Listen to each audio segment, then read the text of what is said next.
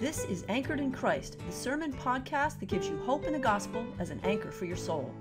Brought to you from Old South Presbyterian Church in Newburyport, Massachusetts.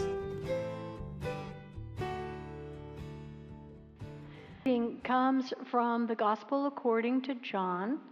It is found on page 80 of the New Testament of your Pew Bible. We will begin with verse 35.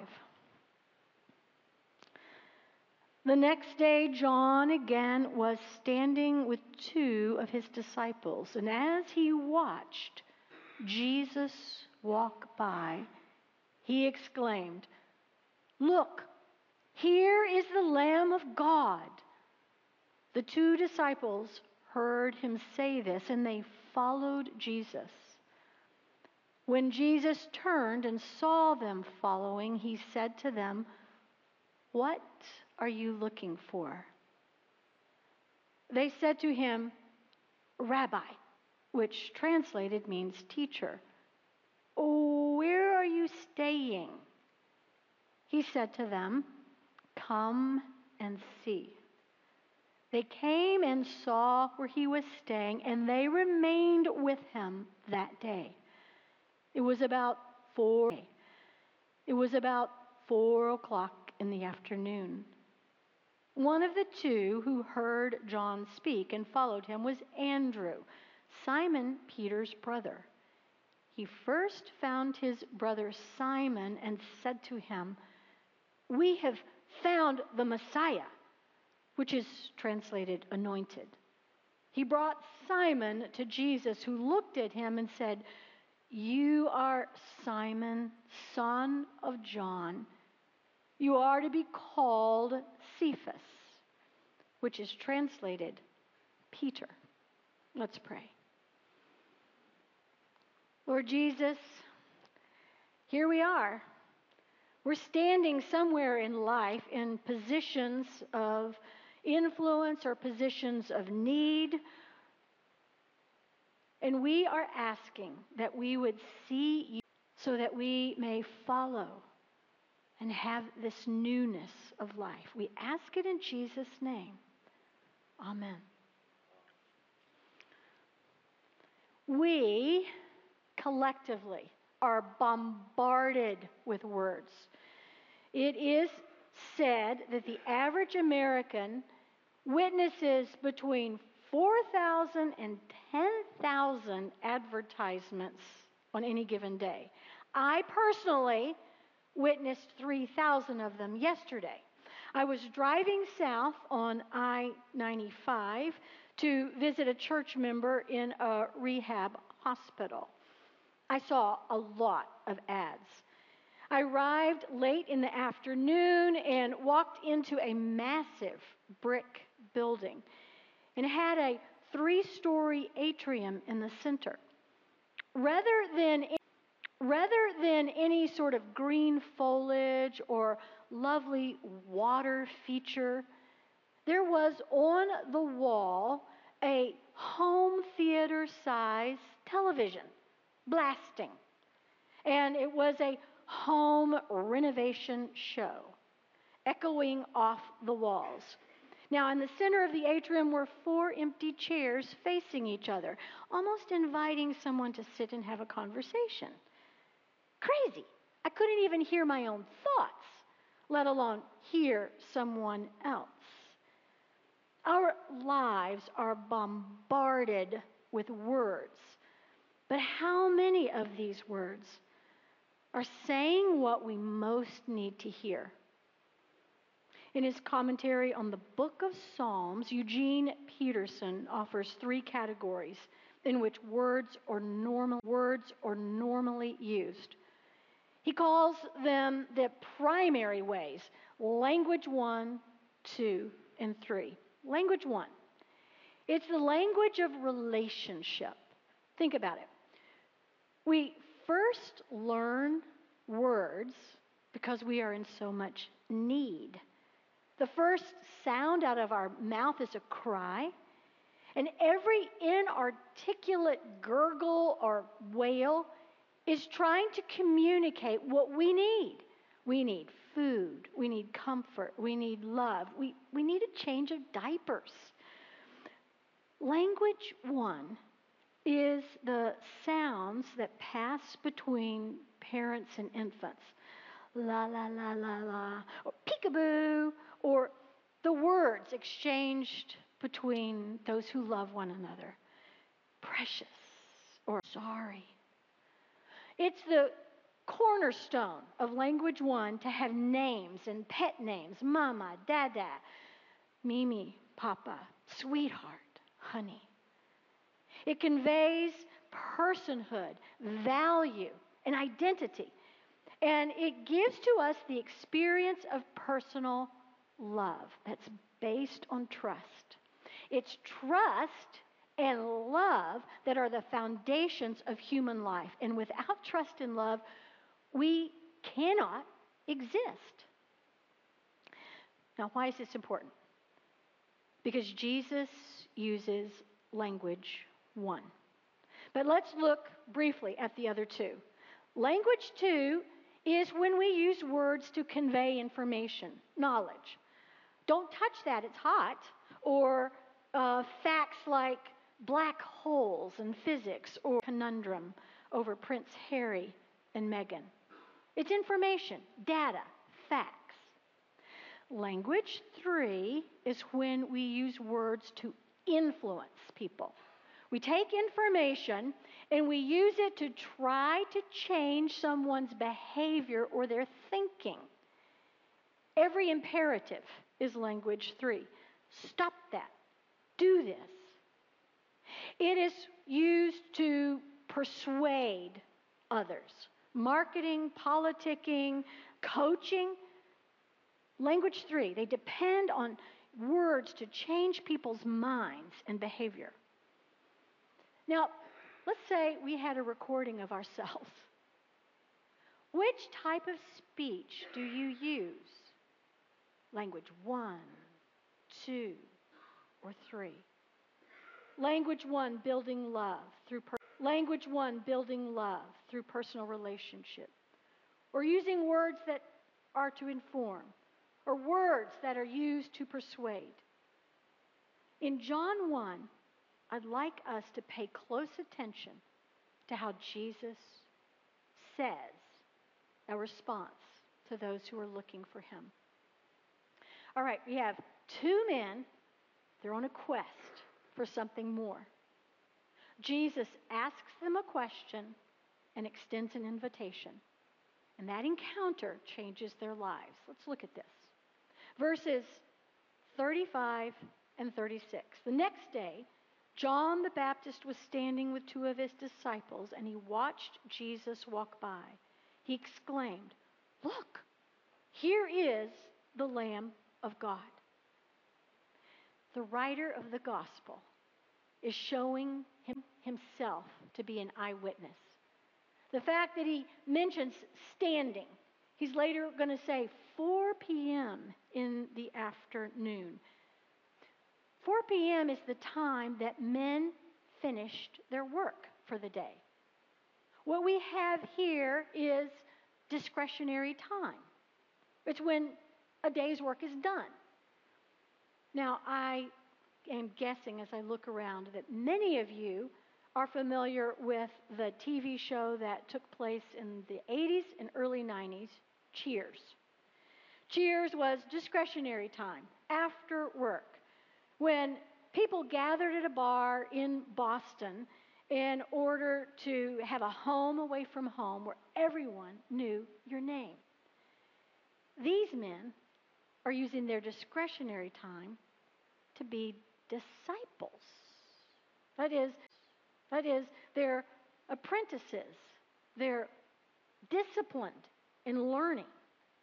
But they're disciples of John the Baptist. Now, if you and I were there at that moment, we would have some reaction to John. He dressed in the outfit of Elijah. This was not normal clothing. It was camel's hair, a hide that he tied with a leather belt. And he ate locusts and honey. He was acting the role of the prophet Elijah. There had been no prophet, no voice from God to the people of Israel for 400 years. Silence. And then John is looking like Elijah, and he says he's preparing the way for the Messiah. So now we have two men after work using their discretionary time to hang out with John the Baptist, who says, I'm preparing the way for the Messiah. This shows that these men are on a quest for something more. Something more. Now, they all had their religion. They all had work. They had their own lives to lead. But they are not satisfied. They're looking for something more. The day prior, we learned that Jesus has walked toward John, and he says, here is the Lamb of God who takes away the sin of the world. It's the next day. John again is standing, looking, and he sees Jesus walk by and makes the same declaration. This time, the two men got it. They understood what he meant. Here is the man. Go for it. They were looking. They were looking for more. Now, how do we know? Because of how they respond. They leave John and they follow Jesus. In his book, The $64 Tomato, subtitle, How One Man Nearly Lost His Sanity, Spent a Fortune, and Endured an Existential Crisis in the Quest for the Perfect Garden, William Alexander asks this question, quote, if you were doomed to live the life, the same life, over and over again for eternity, would you choose the life you are living now? The question, he writes, is interesting enough, but the point of asking it is really the unspoken, potentially devastating follow-up question. That is, if the answer is no, then why are you living the life you're living now? Stop making excuses and do something about it. End quote. Two men do something about it. John pointed to Jesus and they followed him. What is your response? Do you ever feel like something is missing? The biblical story is a grand narrative of good creation, of a devastating fall because of disobedience, of a God who's been in a pursuit and offering reconciliation, and in the end receives.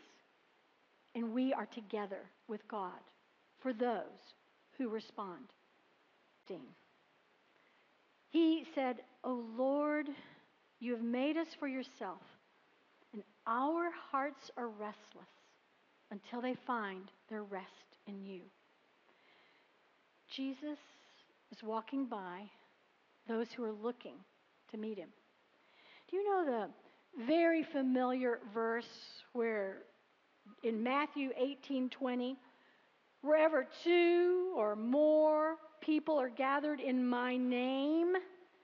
You know, Christian fellowship is often seen as where two or more cookies are gathered in the fellowship hall. But if you literally translate that, it is where two or three are turned toward me. There I am in the midst of them. He's saying if there are two or more who have gathered to turn and find me, I will be in their midst. I will walk by. I grew up in many places, locations, but as a teenager, I was in Dallas, Texas. And it was during that time that I personally experienced, for the first time, the risen Lord. It was as if a black and white world turned to color. It was as if my world expanded. It's as if I was starving for Scripture and to pray and to be with other Christians. At that time, there was a movement called a lay renewal movement, and I was on the team of teenagers. And I went to West Texas, and there met my first boyfriend, Boogie Webb. But in that time, for 5 days, in homes, having parties, giving witness, sharing our testimony, praying with, do you know what happened? Jesus showed up. And people came into a new relationship with him. It was later on when I was nursing, I was invited to the Great Banquet. It's a 3-day retreat. And it was there that I experienced again a fresh encounter with the living Lord. It was later as a pastor that I was on staff of that same retreat experience and found person after person weeping with joy that they were experiencing and seeing Christ. That same invitation, by the way, extends to all of you, men and women, for the Great Banquet Retreat in March. Are you on a quest for something more and ready to respond? Not everyone is. In the Jewish magazine Moment, a number of Jewish leaders were asked this question: what does the concept of the Messiah mean today?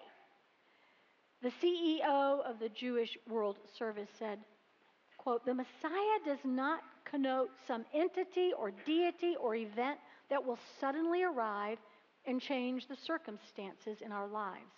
That's a notion of childhood wish fulfillment." A sociology professor said, well, for most Jews, the messianic idea has receded. It's not on the top of the agenda. They don't see the history as moving toward that day. We do not need to be aligned with any particular religion in order to sit with scoffers who say the world is not going to change and my life is not going to change. I've just got to endure it. 2 men left where they were and they followed Jesus. And you can too. What we see is that Jesus asked them a question and extended an invitation. He turned and saw them following and said, "What are you looking for?" In the gospel, these are the very first words of Jesus. The very first thing he says, "What are you looking for?"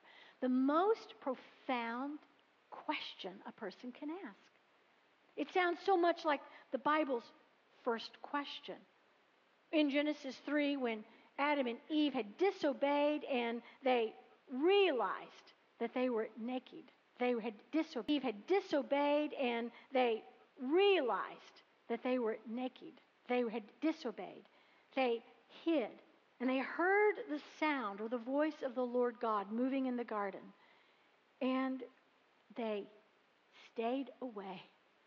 But the Lord God called out to the man and said, "Where are you?" Not, "Why did you do it?" Or, "Didn't I tell you not to?" This is the sound of grace. Where are you? What are you looking for? It's a God himself who's asking. In his book, Mere Christianity, C.S. Lewis asks us to look into our own hearts and to see if we ourselves cannot say that we're looking for something that none of us has ever had. He writes, "There are all sorts of things in this world that offer to give it to you, but they never keep their promise. The longings which arise when we first fall in love, or we think of visiting a foreign country, or taking up some subject to learn, exciting. And there we almost have it, but it fades away in the reality. The wife may be a good wife. Hotels and scenery may be excellent. Chemistry may be an interesting job, but something has evaded us." What are you looking for? It is what Jesus asks, and he wants us to name it. It's language one. The answer that the two men give show either that they don't know or they're too shy to ask. Where are you staying? It's like a child's incoherent response. But Jesus understands their longing and he understands ours. Language one. What are you looking for?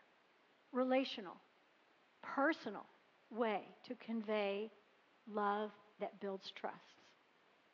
So Jesus says, verse 39, come and see. And he extends the invitation. He wasn't just saying, come and see where I'm lodging. He's giving them an invitation to stay and visit him. How many can you sleep in your own home? Is it a futon that you pull out, a rollaway? Is it an air mattress where Jesus put the men up for the night? But they stayed with him that night. They arrived at 4 o'clock and they remained with him. What did they talk about? What would it be like to have a meal with Jesus? What would he ask? You would like to know, wouldn't you? What did it feel like? What did they say in response to his questions? When I think about conversations that have made the difference in my life, I can remember the words of only a few of them. But I can remember the people that I was having the conversation with. It was who they were that made such a difference in my life. Each time, language one words are used. We receive an identity that's more than information. It builds trust that's much more than influence. Whatever was shared changed their lives. Verses 40 and 41. One of them who heard John speak and followed him was Andrew, Simon Peter's brother. He first found his brother Simon and said to him, we have found the Messiah. This suggests that just getting together with Jesus and talking with him is enough to make a person his committed disciple. And when Andrew came out the next morning, the first thing he wanted to do was share, we've found the Messiah. He shared it with his brother. And Jesus met Simon and he said, your name, which means fluttering dove, is going to be changed to Peter, Petros, rock. I'm changing your life.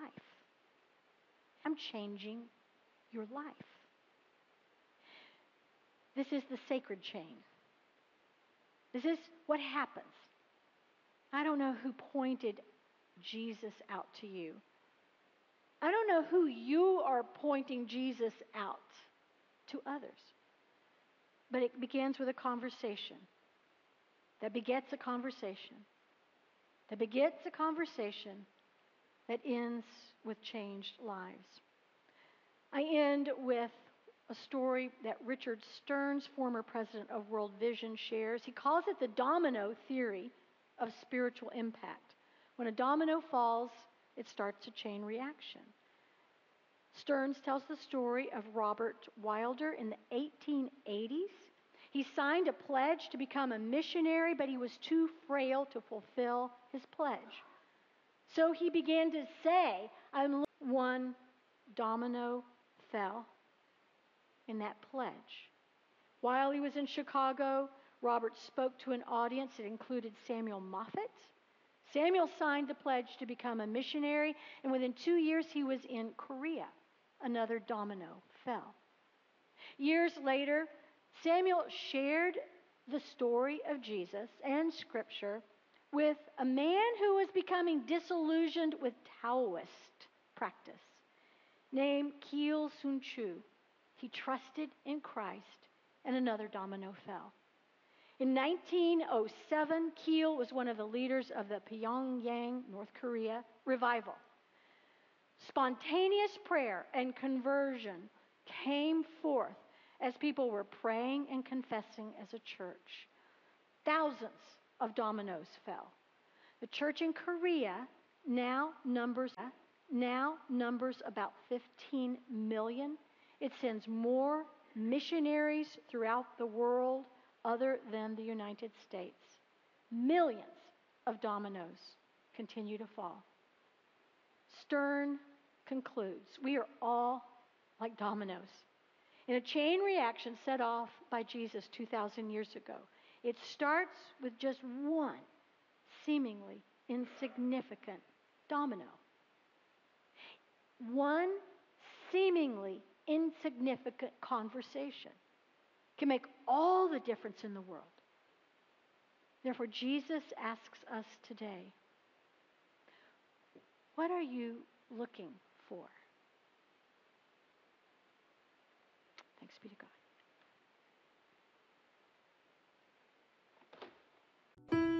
Thank you for listening to this sermon from Old South Presbyterian Church in Newburyport, Massachusetts. If you'd like more information about our historic church, or you'd like to find out more about the gospel of Jesus, please visit our website at oldsouthnbpt.org. The peace of Christ be with you.